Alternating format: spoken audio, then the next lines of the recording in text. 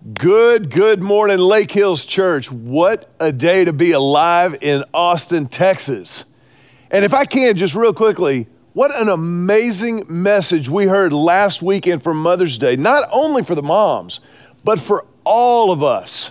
If you haven't watched or caught last week's message by my bride, Julie Richard, let me encourage you to go back and watch it after this one, if you don't mind.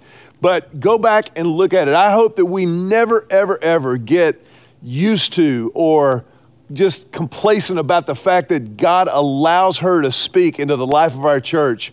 She is a truly remarkable gift to our church and to this pastor for different reasons that we won't go into right now. But this weekend, we are wrapping up the series that we've been in for the last few weeks called Business as Unusual. As we've been kind of working to use this time of quarantine and sheltering in place to develop a picture, to see what it is that we've learned, what it is that we've experienced during this time that we can build on after the quarantine. And I'm so excited about what God has built into our church during this season. I was thinking about all of the things that are now somewhat normal to us, the things that we've kind of gotten used to, words that 3 months ago we may have never even considered or even thought about, now are just part of our everyday vocabulary. Things like droplet transmission, quarantine, shelter in place, PPE, PPP, on and on and on. All of these terms that we had never even thought about now are a part of our everyday lives. You know, there's one term that we've heard a lot over the last few weeks that I don't know why, but every time I hear it, it makes me laugh a little bit. I think it's kind of funny. And that's the term herd immunity. Herd immunity. Now, the reason I think that's funny is I know that this is something they've done with horses for years, but this is now the goal of the globe, that we would reach herd immunity against coronavirus. I think it's important to understand what herd immunity really means. The Johns Hopkins School of Public Health says that herd immunity is achieved when 70 to 80% of a given population achieves immunity against an infectious disease. This is what we have already against things like mumps and measles, polio and smallpox and all those kind of things. But now we are globally united trying to achieve this against the coronavirus. And it's going to require literally everyone on the planet, everybody from governments at the national, state, and local level working in concert with each other and governments around the world, to scientists, to frontline medical workers, all the way out to the individuals like you and me who will practice the protocols that allow us to achieve herd immunity. Herd immunity. I just think that's kind of a funny term. But you know, herd immunity is not something that is limited to biology or science or people. No, herd immunity is something that has been around for a long time. As a matter of fact, for millennia, God has been inviting people like you, people like me, into a very real, into a very radical community, a radical connectedness of empathy and harmony, where we experience relationship and community with each other in a way that is so far and above anything that we could ask or imagine. The Bible tells us that God achieves this not by suppressing our individuality or diminishing our personal uniqueness and distinctives, but rather, as only God can do through the power of the Holy Spirit, He marvelously mitigates our differences and miraculously integrates our strengths and our weaknesses with each other in order to achieve this radical community, this connectedness, this harmony as we come together. I think instead of herd immunity, what the Bible talks about could more accurately be labeled as this: herd in unity. that we are united by the cross. We're united in Jesus Christ in a way that nothing else accomplishes. If you've got your Bibles, I want you to look in the book of 1 Corinthians, chapter number 1. 1 Corinthians, chapter number 1. The Apostle Paul, under the inspiration of the Holy Spirit, is writing to the church in Corinth, and he starts this first letter to the Corinthians by talking about the desire of God for us to experience this herd in unity idea. Now, before I read the passage that I'm going to get to in just a second, I want to give you just a little bit of background. As you know, Paul is writing to a church that is there in the ancient city of Corinth. Corinth was a center of trade, a crossroads. It was a port city. It was a city of great influence. And I always think it's funny when people in our day and age say, man, I just want a New Testament church. I just want to be a part of a New Testament, which I understand the heart behind it and I think is good, but be careful what you ask for, because the church in Corinth was going through some crazy times. Part of what they were going through was learning this idea of community, this herd in unity that God has called us to, and they were struggling with it. As a matter of fact, the letter of 1 Corinthians is Paul's attempt to bring some unity into a very divided community. Look at what he says in 1 Corinthians chapter number 10. This is the Apostle Paul, under the authority of the Holy Spirit, writing to the church at Corinth. He says, I appeal to you, dear brothers and sisters. So he's not hammering them. He's coming to them as a family member. He says, I appeal to you, my dear brothers and sisters, by the authority of our Lord Jesus Christ, to live in harmony with each other. Let there be no divisions in the church. Rather, be of one mind, united in thought and purpose. What an amazing calling. But real quickly, I want to read a couple of verses after that, because I think it gives some important context that actually will help us in our understanding and our application of this. Look at verse 11.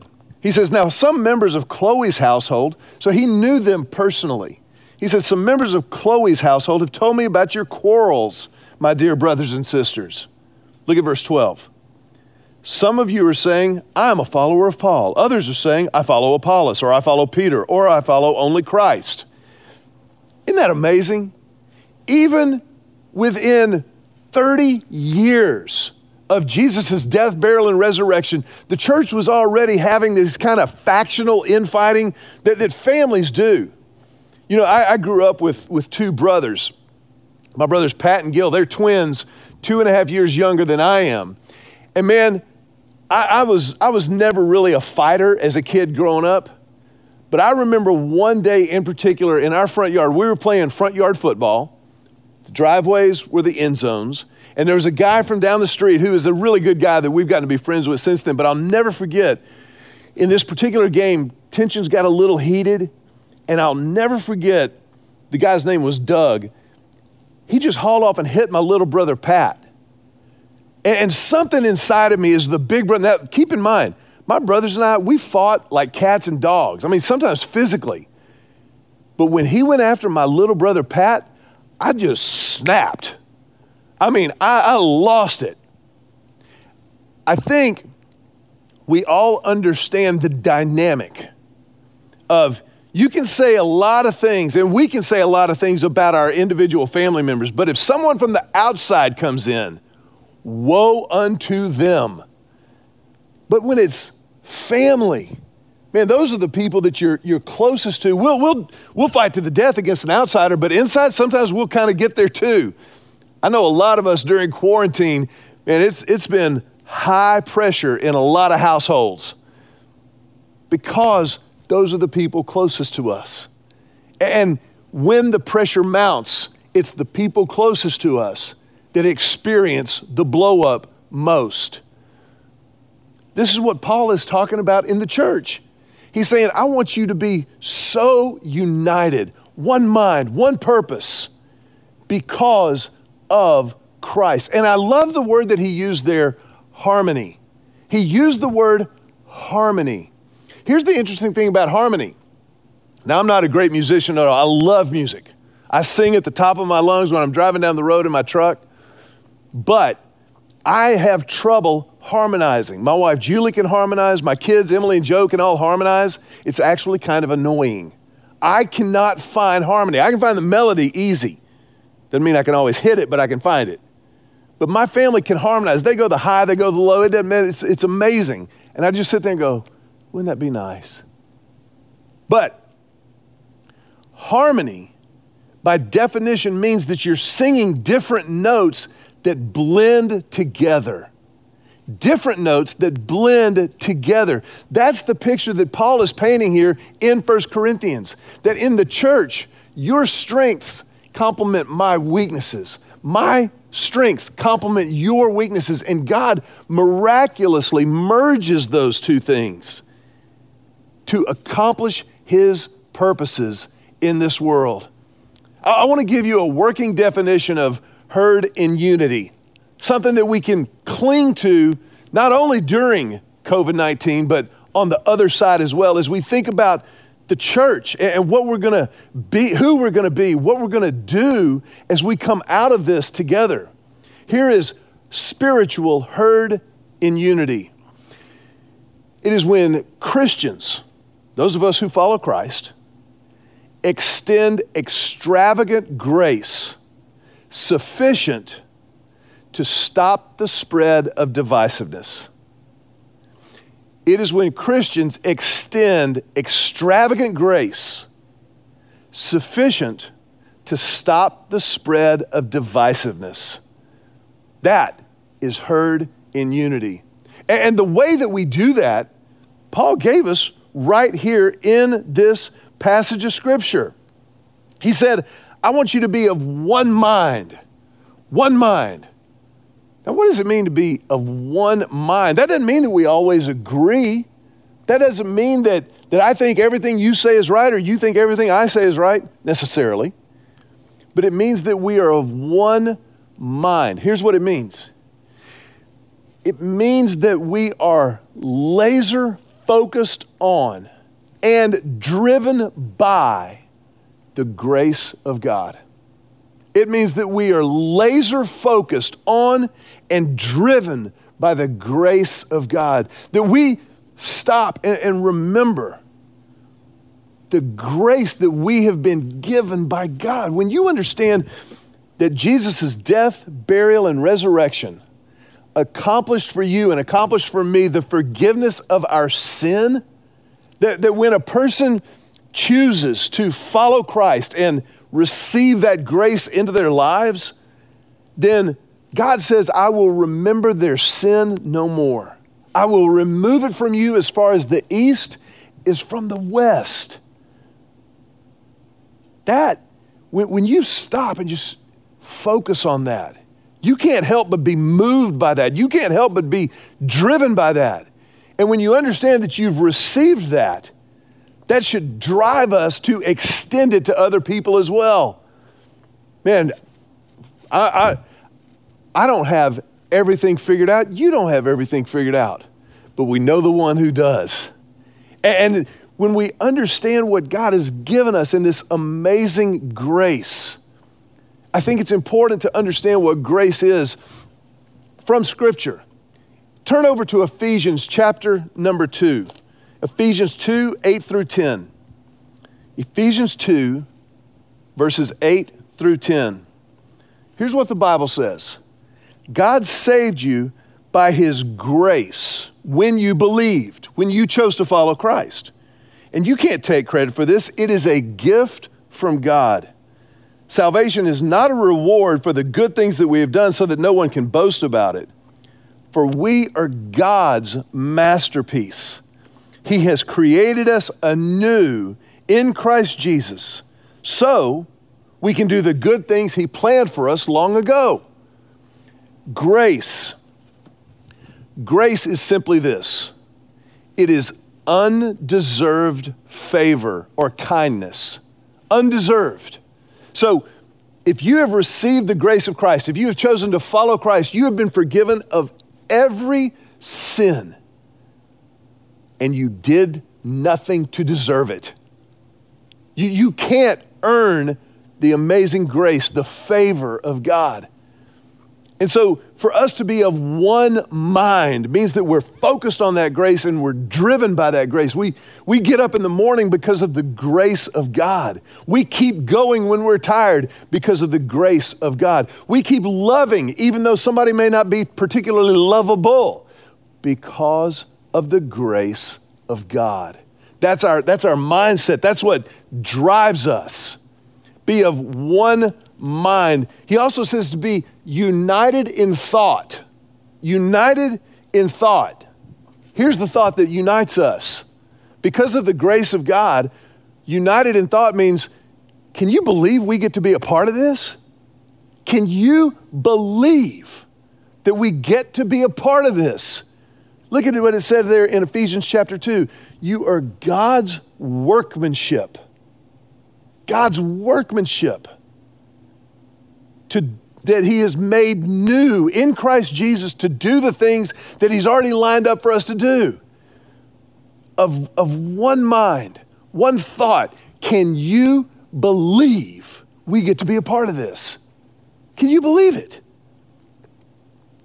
I remember years ago when the Dallas Cowboys opened that massive new stadium in Arlington, and we gave our son Joe tickets to go to a game in Cowboys Stadium for Christmas.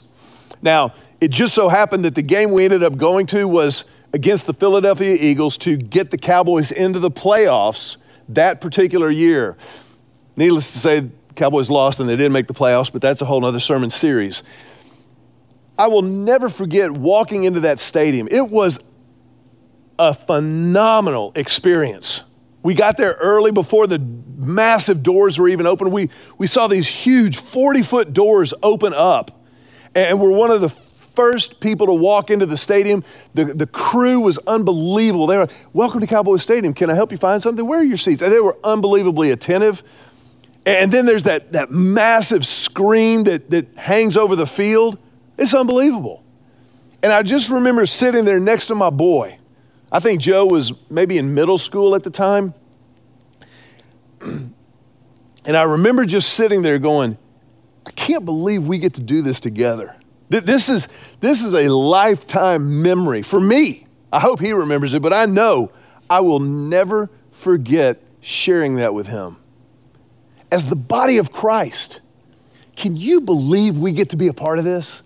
That even during COVID-19, through technology, we've been able to stay connected. We've been able to stay united, even though we're not in the same room together.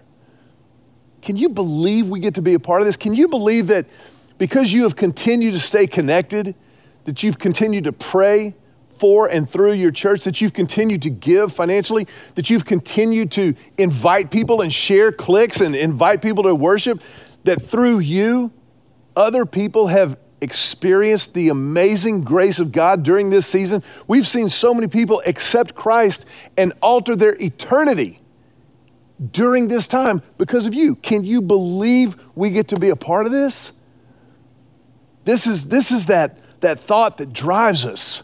He says also to be of one mind, united in thought, but also united in purpose. United in purpose.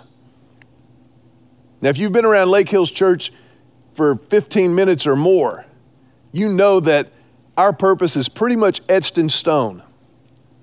The reason we exist is to grow the community of Christ one life at a time. That's why we're here. That's what this is all about. It's exactly what Jesus spoke to immediately before returning to heaven from his earthly ministry. You'll remember he was crucified, buried in the ground, rose on the third day, and then was alive for 40 more days after that, appearing to over 500 eyewitnesses. But at the end of that time, he returned to heaven. And when he returned to heaven, he left commissioning us. As a matter of fact, that's how it's referred to biblically, is the Great Commission in Matthew chapter 28. In Matthew chapter 28, Jesus commands, he commissions those who follow him to go. To go. This is our purpose. Jesus came and told his disciples, I have been given all authority in heaven and on earth. Therefore, go and make disciples of all the nations, baptizing them in the name of the Father and the Son and the Holy Spirit. Teach these new disciples to obey all the commands I have given you. And be sure of this, I am with you always, even to the end of the age. Now, that's our purpose. Go and make disciples, teaching them to obey everything he's commanded us to do and baptizing them in the name of the Father and the Son and the Holy Spirit. But look at how he ended. This is the heart of Jesus. He said, I am with you always, even to the end of the age. You want to talk about a radical herd in unity? When you know that Jesus Christ is with us no matter what, you know that we are united. We are of one mind, one thought, one purpose, that we are moving his purposes forward. Now, in 1 Corinthians, Paul is reminding the church of that. He's calling them into that. He says, listen, I've heard about the quarrels and the arguments that you're having. He said, we are called to something bigger. We are called to live on a higher plane because of Christ. He said, some of you are arguing like, well, I follow Paul. Well, I follow Apollos. Well, I follow Peter. And then he even says, there's some of you who go, well, I follow only Jesus. Even in the first church, first century church, there were people kind of hyper-spiritualizing. Paul said, listen, stop it. We are united. We are this radical community of connectedness. Don't ever forget it. Now, I don't know where you are today. Probably a lot of us have made that commitment to follow Christ, to be a part of this community, this connected body. But I would imagine too, there's a good number of us who maybe haven't made that commitment yet. And as a church, as a family of faith, we want to give you the opportunity to do that, to take that first fledgling step of faith and decide to follow Christ personally, definitively. It's not religion. It's not about what your parents did. This is about you and God. I want to ask everyone watching this, if you will, just bow your heads with me. Let's go to God in prayer together. And if you are one of those who has chosen to follow Christ already, I want to invite you to pray with me and pray with everything you have for everyone else watching this. And if you maybe haven't chosen to follow Christ, why not right now? Just right where you are, right where you're watching, in a spirit of prayer, talk to God from your heart to his. You can silently voice a prayer. Something like this. Just say, Jesus, I need you. And in this moment, I choose to follow you. Jesus, I want your grace. I understand I don't deserve it, but I also understand it's available. And so right here, right now, with you, I accept. I choose to believe that you died on the cross for me. I choose to believe that you rose again for me with the promise of a new life. And I accept. And I will follow you from this moment forward. I pray this prayer in Jesus' name. Amen. Listen, if that was your prayer in this moment, this is the biggest moment of your life. And as a church, though we're not gathered in the same room together, we celebrate that with you. We honor that. However you're watching this, there's a link to connect. There's the thing called the Connect card. And right now we're doing these things only digitally. But it's an opportunity for you to connect into the family so that we can help with what's next, because this is just the beginning. We're so excited for you. We're excited with you. And I pray that you will fill that card out. Let us know that you made that commitment to follow Christ so that we can help with what's next. In the meantime, please know that Julie and I love you. We are praying for the entire church family. I hope you have a great, great week. And I can't wait to worship with you again next week. God bless you.